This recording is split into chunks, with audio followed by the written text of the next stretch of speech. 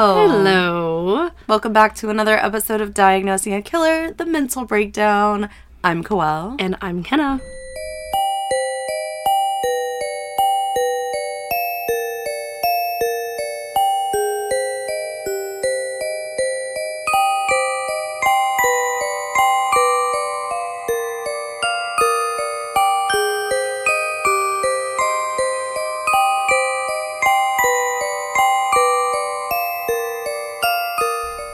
So let's talk about it. Yeah, so as I'm sure you guys probably saw on our Instagram, our cat, Mac, passed away today.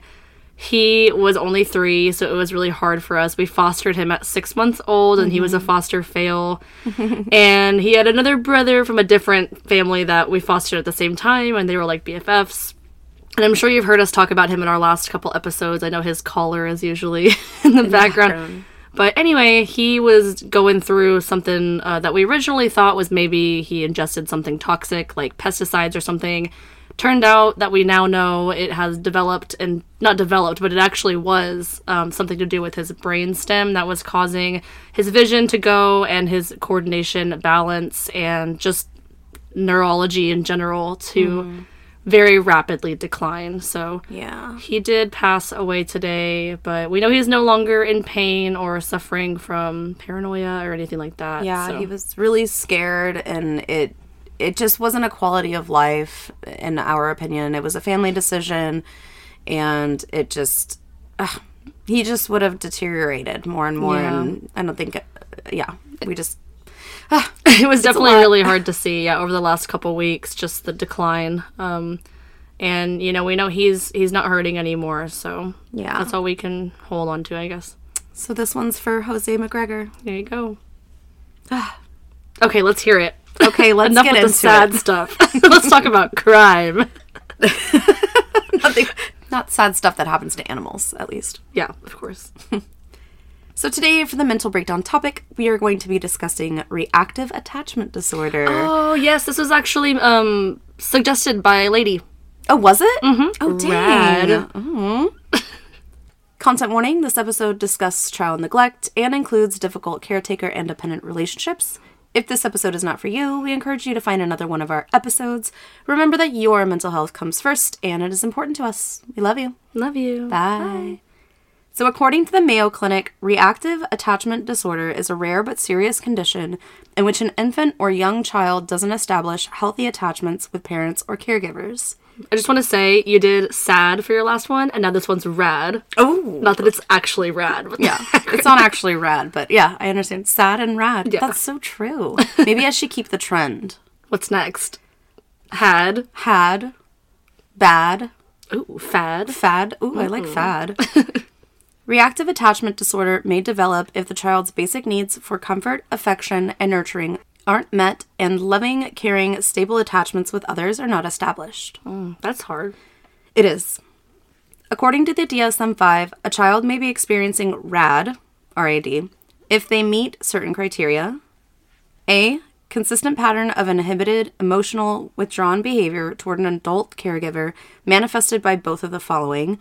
The child rarely or minimally seeks comfort when distressed, or when the child rarely or minimally responds to comfort when distressed. Oh. B. A persistent social and emotional disturbance characterized by at least 2 of the following. Minimal social and emotional responsiveness to others, limited positive affect, and episodes of unexplained irritability, sadness, or fearfulness that are evident even during non-threatening interaction with an adult caregiver. Okay. C. The child has experienced a pattern of extremes of insufficient care as evidenced by at least one of the following.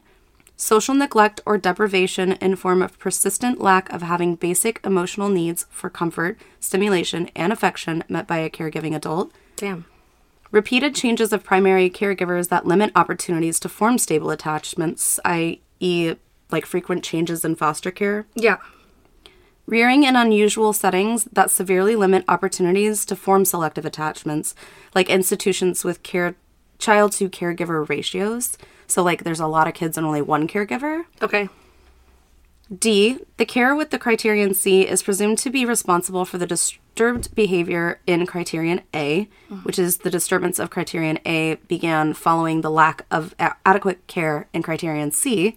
It's always hard when you read from the DSM. It's a lot. E, the criteria are not met for autism spectrum disorder. F, the disturbance is evident before age 5. G, the child has developmental age of at least 9 months. The disorder can be specified if the condition is persistent, and the order has been present for more than 12 months. Reactive attachment disorder is specified as severe when the child exhibits all symptoms of the disorder, with each symptom manifesting at a relatively high level.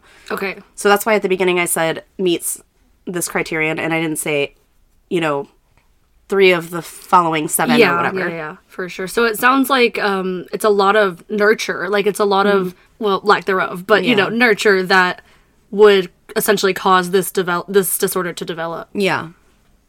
The Cleveland Clinic suggests children may be more likely to develop R.A.D. if they have many different parent figures, like multiple foster care situations, were taken away from their primary caretakers after bonding with them emotionally, experienced several traumatic losses early in life, have parental figures who didn't try to become emotionally close to them, or spent time in an institution like an orphanage where they didn't have a loving parent figure. I think the same maybe goes for a lot of children that are in the adoption system. I feel like that's a very big theme that we see, of course, of children that are adopted. They might have that mentality of, well, my birth parents didn't want me, right? I feel like I've heard that a lot. So maybe after a certain age, being in the foster system and the adoption system, I can definitely see this happening. Yeah, for sure. Especially if you feel like if you do get emotionally attached, that you're just going to get ripped away anyways. Yeah.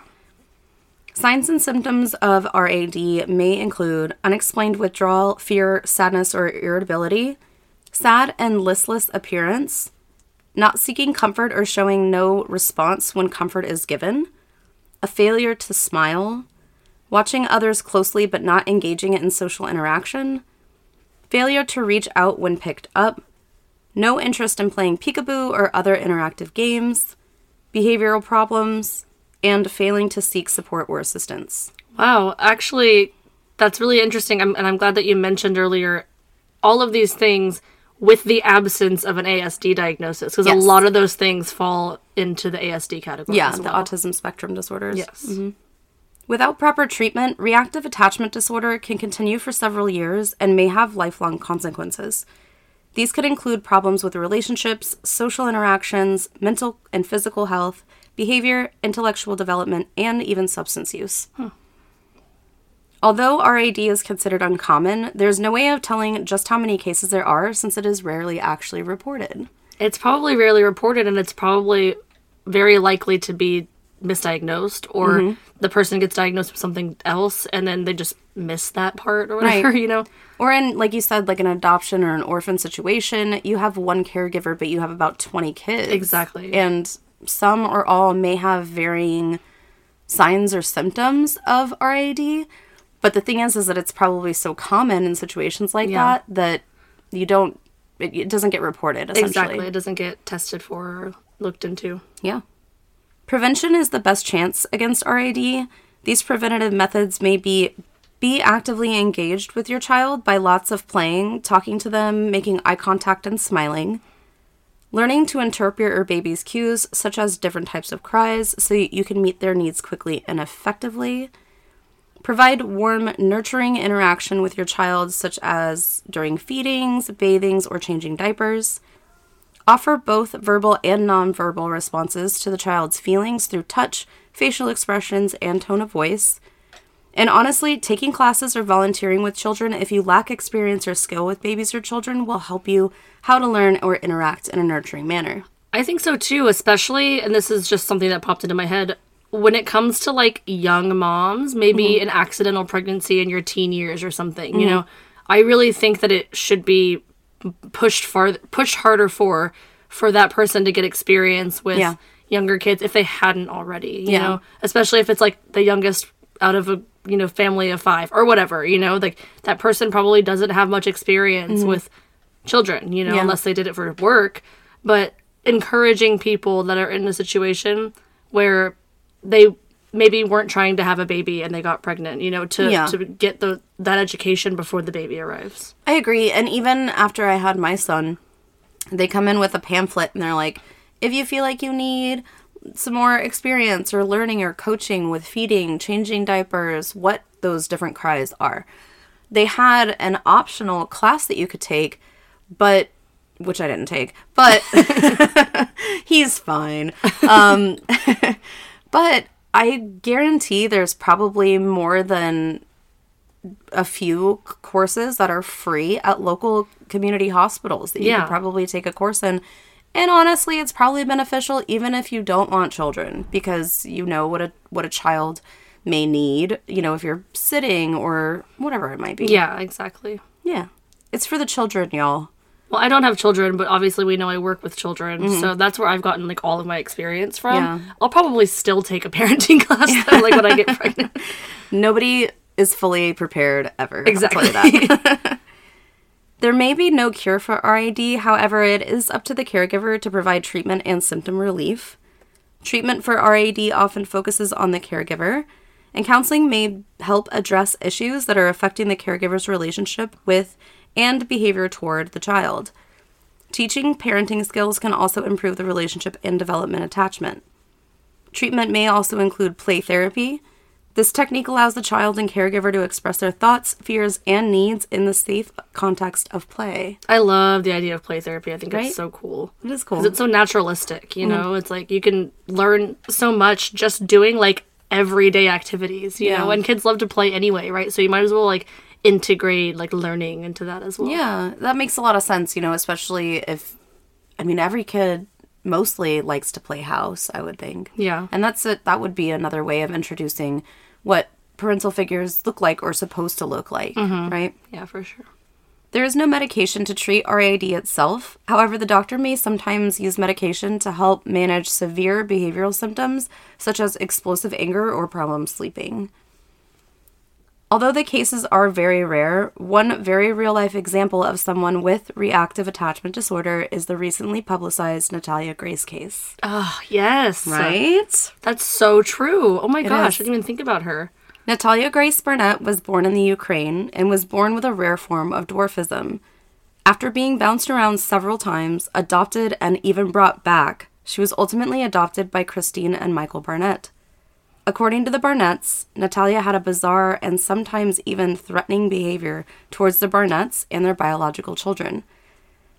Either convinced that Natalia lied about her age or with the intention of bailing on their responsibilities, Christine and Michael took Natalia to court and had her re-aged to state that she was older than she was. Yeah, that was fucked up. It's so fucked up. They said that she was like 22 when she was actually like 9. She was 9. This would an actual child. Actual child. This would result in the Barnetts placing Natalia in an apartment left to care for herself, abandoning her yet once again. God, fucked up. Natalia was just 9 years old. In 2010, after Natalia was able to seek professional help on her own, she was diagnosed with R.A.D., which explains her sometimes erratic and outlandish behavior while living with the Barnetts. And also, it can mimic antisocial personality disorder, but she's so young that, I mean, it's very rare for a child of that age to be diagnosed with that, right? But yeah, that makes so much sense. Oh my gosh. Yes. Click. And, yeah, and I mean, so she came from the Ukraine. I think that her mother gave her up when she was little. She bounced around at foster or adoption centers, orphanages, and then she was adopted by a U.S. couple. And when they took her in, I think they only kept her for like 2 or 3 weeks and brought her back. It's I mean, ugh. Well, not only did they brought her out of her home country, adopted her, and they were like, see ya, and then left her in a foreign country. Yeah. Like, they didn't send her back to the Ukraine. No. They left her here, yeah. And then eventually landed in the hands of the Barnetts, and, it's a doozy of a case. It's a wild story. Doozy.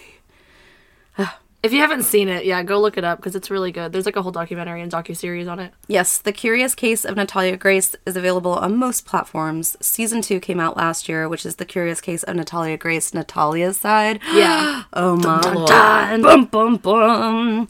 The story is still not over, however, as Natalia's third sets of adoptive parents have also come out saying that once again, Natalia's behavior was unacceptable and she was again removed from the home. And how old is she now? She's like 22, but Yeah, they she's became her older, adopted parents. I think that there was... Oh, you know what? I know exactly who you're talking about. The woman caught wind of the story and was like, we're fucking bringing her in with us. And she was best friends with her. It was her neighbor. It was her neighbor. Yeah. And yeah, it was the man's... Yes. I totally know who you're talking about, yeah. His name is Antoine. Her name is... Not Christy. It's, I have no idea. Either way, they adopted her. They lived from down the street, and they have multiple fostered or adopted children. And he's like a bishop. And so, you know, good Christian family, all this stuff. But the thing is that Natalia, since she was little, has had people ripped out from her. It's too good to be true. Even if she was able to cognitively believe that she was safe. Yeah. There's this underlying thing, R.A.D, that tells her that she's not safe, not to trust these people. Yeah. The behavior, you know, that goes along with that. I mean, if you've been told your whole life that the sky is green, you're gonna believe it. And Absolutely. One day, just because you turn 22 and you can make your own decisions doesn't automatically mean that you believe that the sky is blue, you know? Exactly. No, for sure. Yeah. So again, that is reactive attachment disorder. Again, if you want to check out that case of Natalia Grace, I think it's mostly on Max, maybe on Hulu. I think it's thrown around. And I am absolutely anticipating there's going to be a third season. Absolutely. But if you want to know more about that, the behaviors that go along with it, I would check out that documentary. Definitely. Thank you, lady, for suggesting that. I don't know if you even knew it was a suggestion, but I was going to do it anyway. But there you go. It worked out regardless. Yeah. Check us out on social media anywhere at Diagnosing a Killer. We do have Twitter, or now X, at Killer Diagnosis. We also have a Patreon. That is patreon.com/diagnosingakiller. Our Patreons are actually getting 2 additional bonus episodes this month. So we just recently released one, and we're going to release another one within the next week. Super excited about those. So if you want those are for our Tier 2 and 3 Patreon members, and you get an additional ad-free, content warning-free doozy of a case bonus episode each month. Yes. Anything else? No, just get your merch. Be on the lookout. We might have some exciting things happening on Instagram soon. Yes. Maybe carry over into some other platforms, but Absolutely. we shall announce that in due time so that you guys are prepared. Yes, and go ahead and get your tickets to the True Crime and Paranormal Podcast Festival. That is happening in Denver in July, the 12th through the 14th. That is my birthday weekend. Come see us, and you can get 15% off of those tickets with our code DAK. That's so true. There's also some exciting announcements around that as well, but shall remain to be seen. Yes. Okay, well, we will talk to you guys later. Yeah. Love you. Bye. You don't need real ink to make an impact. Let the power of Temporary Tattoos tell your story. Temporary Tattoos specializes in a wide range of temporary body art, including custom tattoos, with the option to add unique effects like metallic, glitter, glow-in-the-dark, and so much more. Temporary tattoos are easy to apply and last up to 5 days. When you're ready for your new look, simply remove your fake tattoo using their lemon-scented removing wipes. Rinse and repeat. Temporary Tattoos. Experiment with a new look without the commitment. Use the link in the show notes below to enjoy your exclusive offer and bring your new look to life.